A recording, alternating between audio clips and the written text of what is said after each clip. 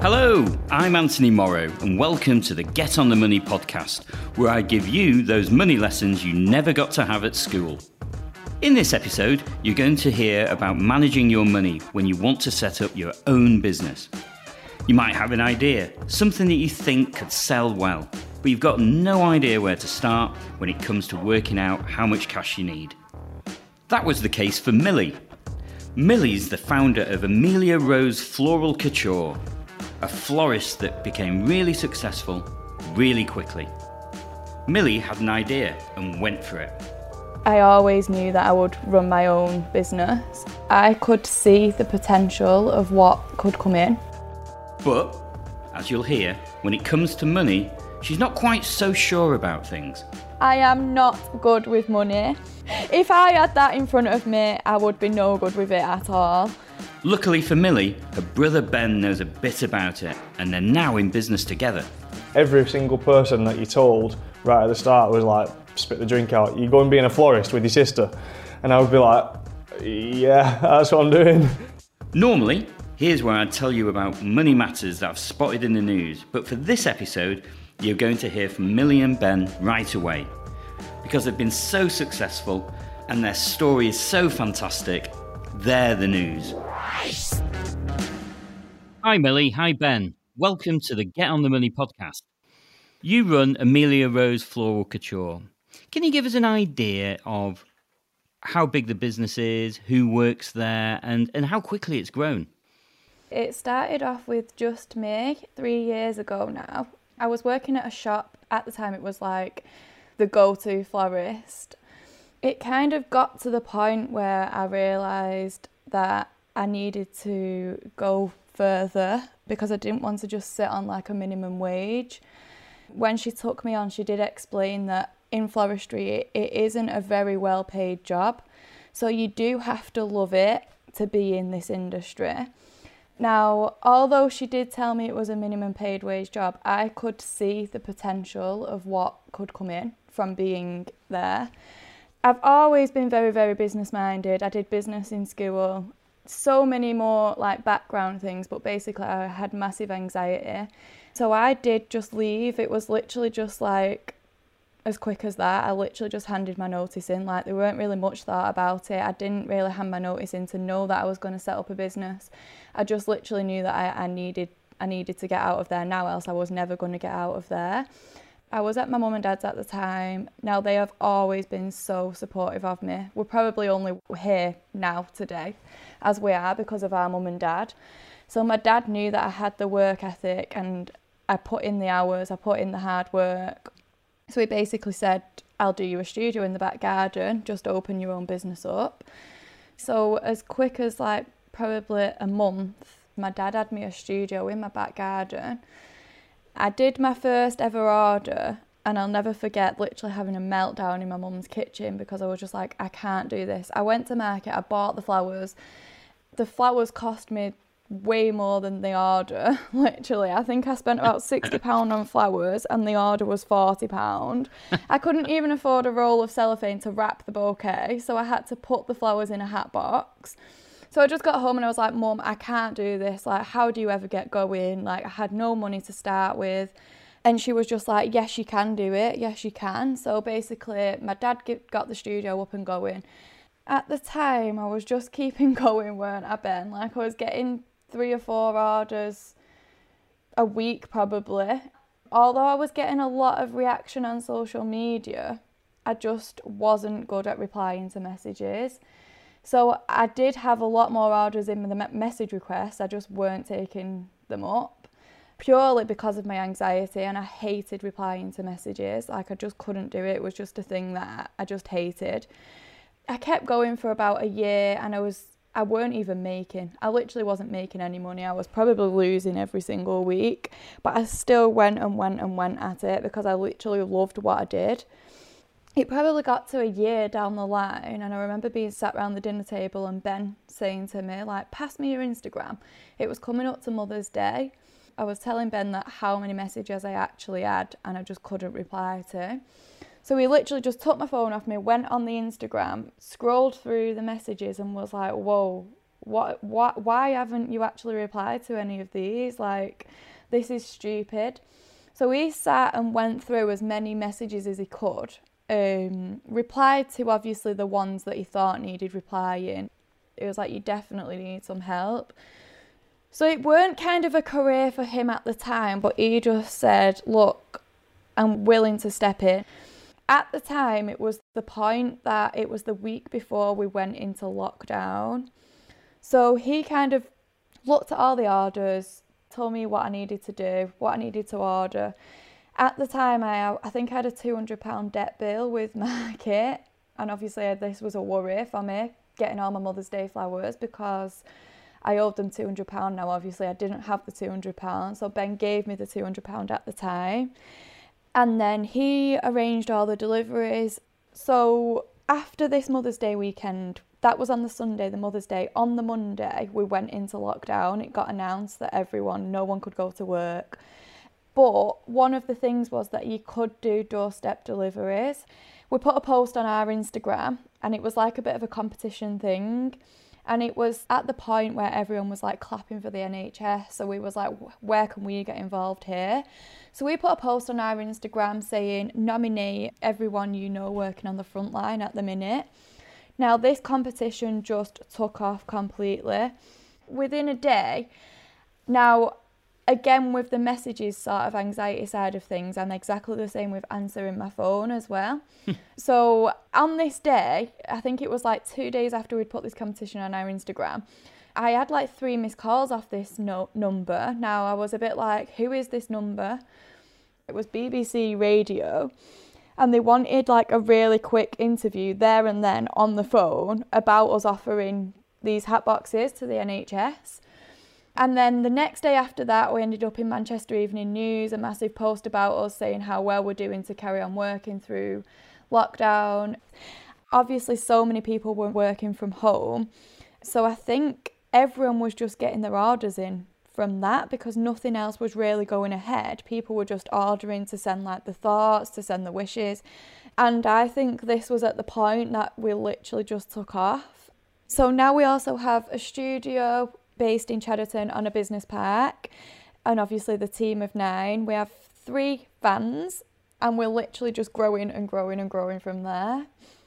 I mean, that's an amazing story, Millie. It really is. It shows the sort of like very much the learning as you go along. Definitely. It's really interesting to hear you talk around your anxieties, because you talk with such energy and enthusiasm that it's a surprise to hear about. That's amazing. But just to give you a bit of a rest there, and if it's just Ben, so obviously you were helping it, you were working as an accountant. At what point did you think, well, actually, I need to do this full time now? Yeah, so I was actually in the middle of doing my professional accounting qualifications at the role I was in at an accountant's over in Worsley. And I was obviously working from home, doing it on the laptop, helping Millie where I could. But then it got to the point where I thought, I'm not putting my all into the accountant's job at the moment, and it's not right on the firm that I was working for. It was a bit like, because I'm not trying my hardest, I'm not, working from home, I feel like there's a bit, you can get away with it. Whereas if I was in the office, I couldn't have got away with it at all. And it got to a point where I was literally hardly doing anything accountants-wise, and I thought, right, we've got enough money in the bank now from these orders that if it goes all terribly wrong, I've got about 3 or 4 months, I'll find another job, and that's it. I can go and get another accountant's job, because I've got a degree in accounting, so it's not like it was anything wasted. So I've still got my degree, go and get another accountant's job, that's it. So I just handed my notice in at the accountants, and I remember thinking, I can't tell all my friends, can't tell my mum and dad, I've quit my job, what am I doing? Like, this needs to work now, so. Can I just interrupt you there? Sorry. I remember me first putting the post on when you come into the team, and he literally wouldn't let me mention his name. He didn't want his name to it at all. I think more from the embarrassment of like a boy being a florist. Yeah. Carry on, Ben. So I remember just thinking, right, we've got 3 or 4 months worth of wages in the bank, and if it all goes terribly wrong, you've got 3 or 4 months to find a job.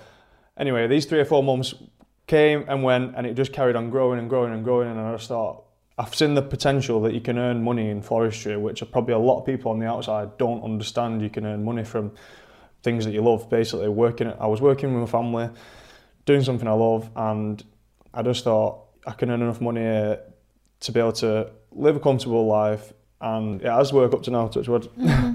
That's great. Well, it's great to hear that, Ben, because I'm an accountant by training, so it's good to remind me how boring it is, actually. Yeah. Well, you'll understand. I was literally sat the 9 to 5, and I just thought, this is going nowhere, this for me.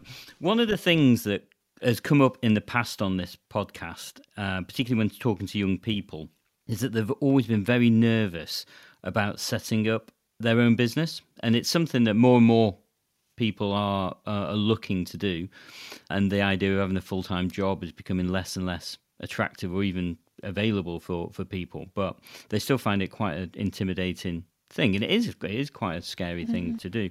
Millie, how much did you know about the whole business side and setting up a business before you started your own, and did you think there was enough support out there for people like you who were thinking about setting up a business, say from banks and local government and things like that?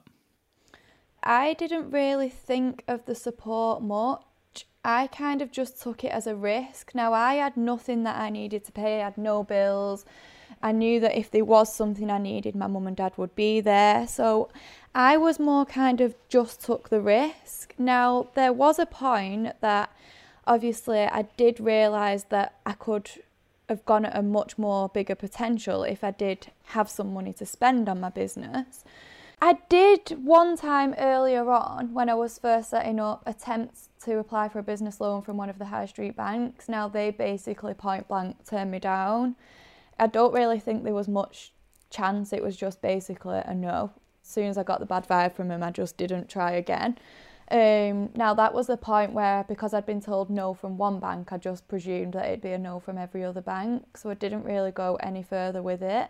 Luckily, I didn't need that extra support from the banks. We kind of just rolled with it anyway. But yeah, I can't say that the banks were the most supportive when we were setting up. Like, I didn't really have that option to physically walk in my bank and say, I need so much money. Do you know what also helps? The fact that we was earning the money in lockdown and we couldn't spend any money. We had nothing to spend money on. Everything was closed. So we've kind of saved up a lot of money during coronavirus, which is a bad thing, but it's ended up turning out to be a good thing. Because there was nothing to spend money on, we've saved up a lot of money in our business bank and didn't really have to pay each other a big wage. So yeah, we used all the money we saved because of that to be able to take the next step, like opening a new studio, getting a van, taking more staff on, and we've kind of that's how we've got away with the fact of never having to use a bank for a loan. Yeah. Just moving on to money then, which is obviously what this podcast's about. What are your relationships like with money then? Are you very different in terms of how you treat it? I'll let Ben discuss the main money side of things, because I'll be completely honest, I am not good with money. I am the worst saver. I haven't honestly looked in the bank account since Ben took over. We get paid a wage every week and Ben basically just takes roll of the money. If I had that in front of me, I would be no good with it at all. So that's why Ben does all that. It's actually good to be able to recognise that, because it stops you from making those mistakes.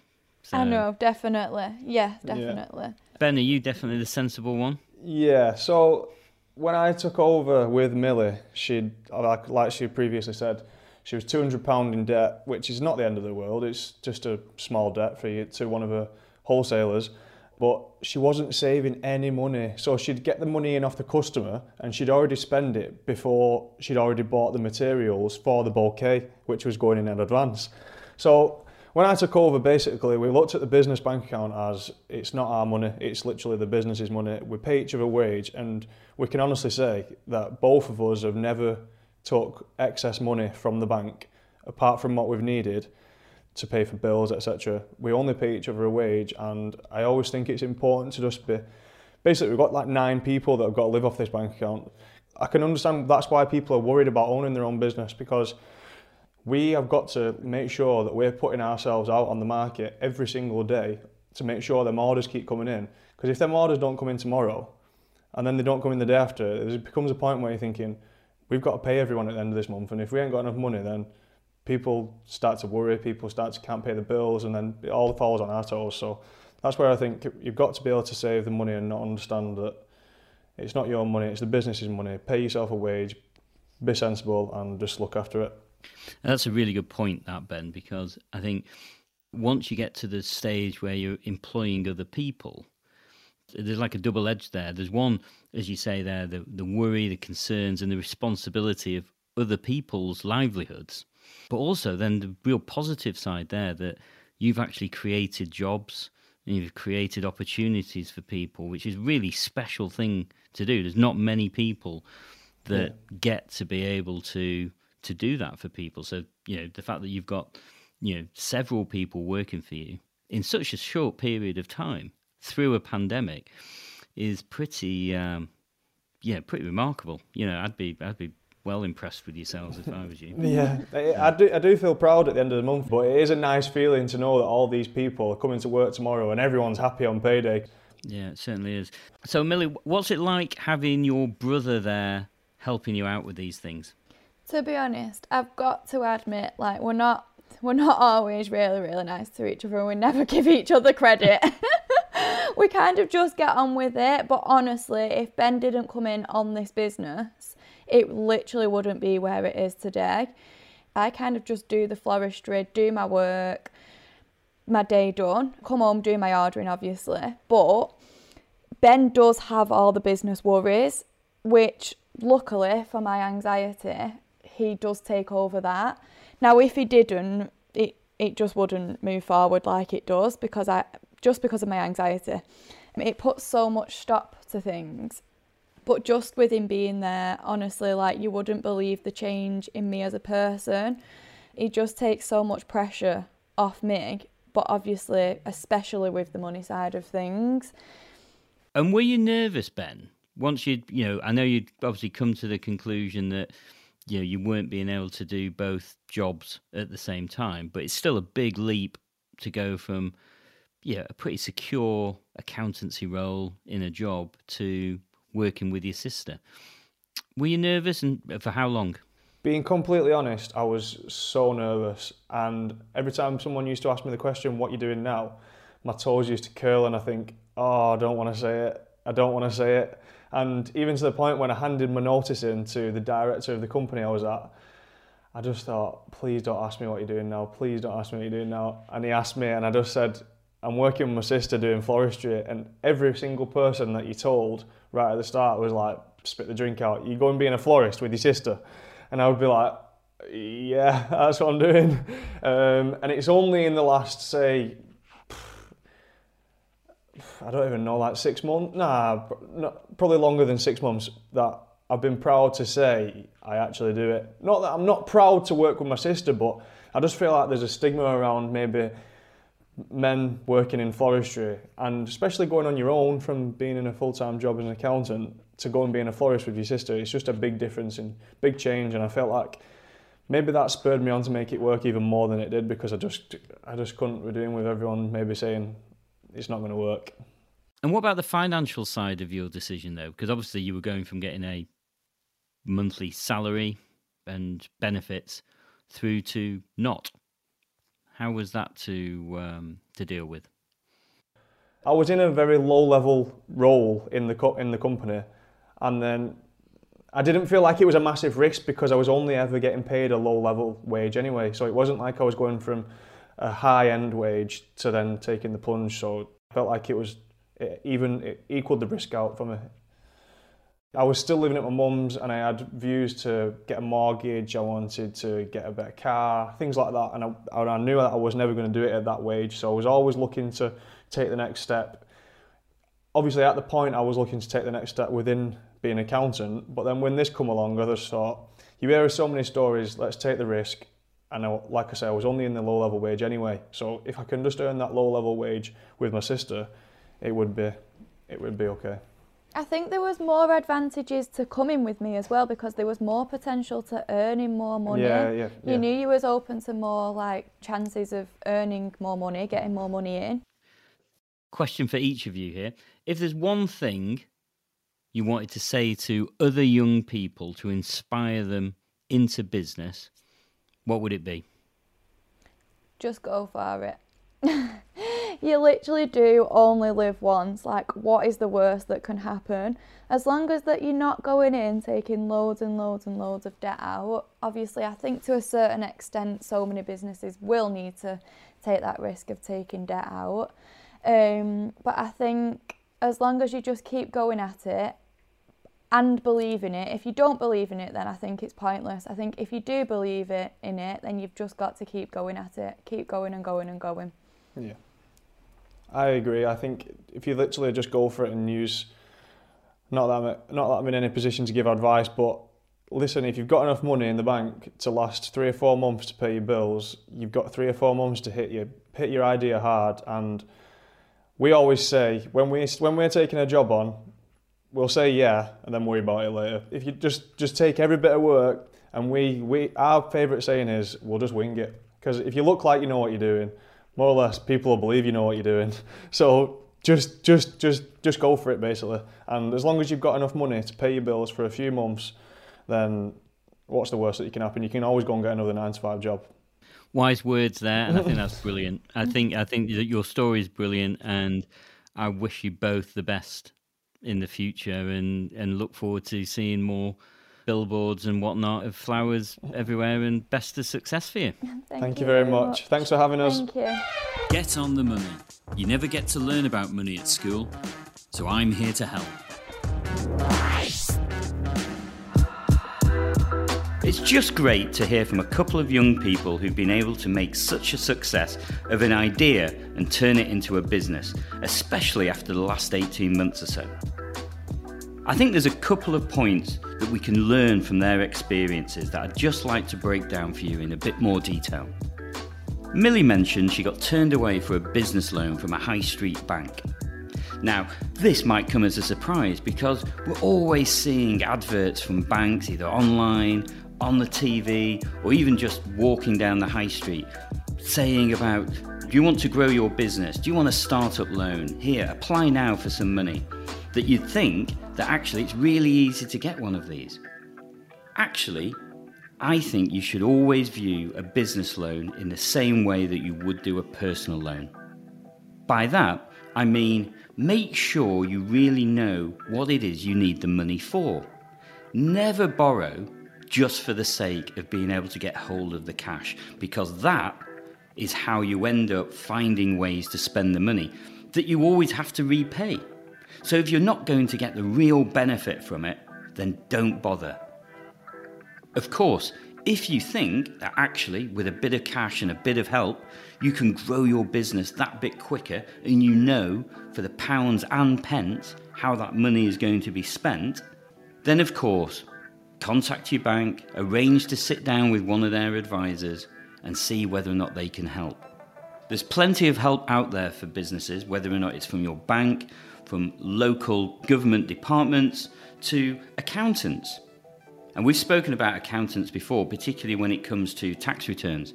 And business accounting can be even more complicated with lots of unknown areas that you won't have dealt with before, such as VAT, a hideously complex tax that businesses, particularly successful businesses, have to contend with. It's always best, if you're not sure, particularly around tax, to find someone who can help. It will be money well spent. The second point that I want to pick up on is when Millie explained that she was spending £60 buying flowers for an order that actually cost £40.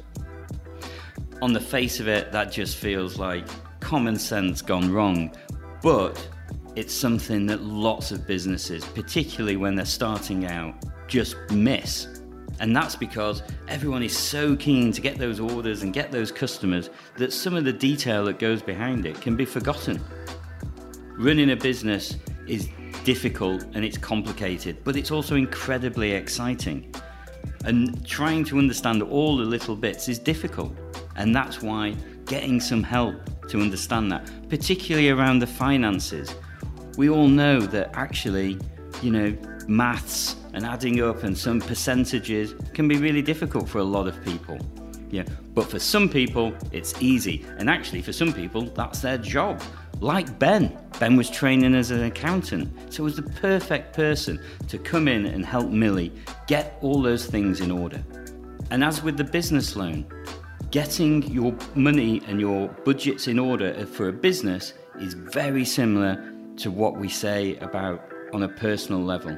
If you understand what money's coming in and what money's going out, then it makes it far easier for you to be able to plan and ultimately make a success of your business. Next time, it's the final episode of this series. And given that I've spent so much time talking to young people about money, I thought it was time I handed the platform over to them. You'll meet them in the next episode, and they'll be giving you their thoughts and opinions on some of the issues that matter most to them from this series of the Get on the Money podcast. They'll also be putting me through my paces when it comes to asking me what I think too. If you're getting good tips and advice from Get on the Money, please rate, review and subscribe wherever you get your podcasts. The Get on the Money podcast is out every other Thursday. To continue the conversation, you can find us on Facebook and Instagram at Get On The Money. Thanks for listening and see you next time.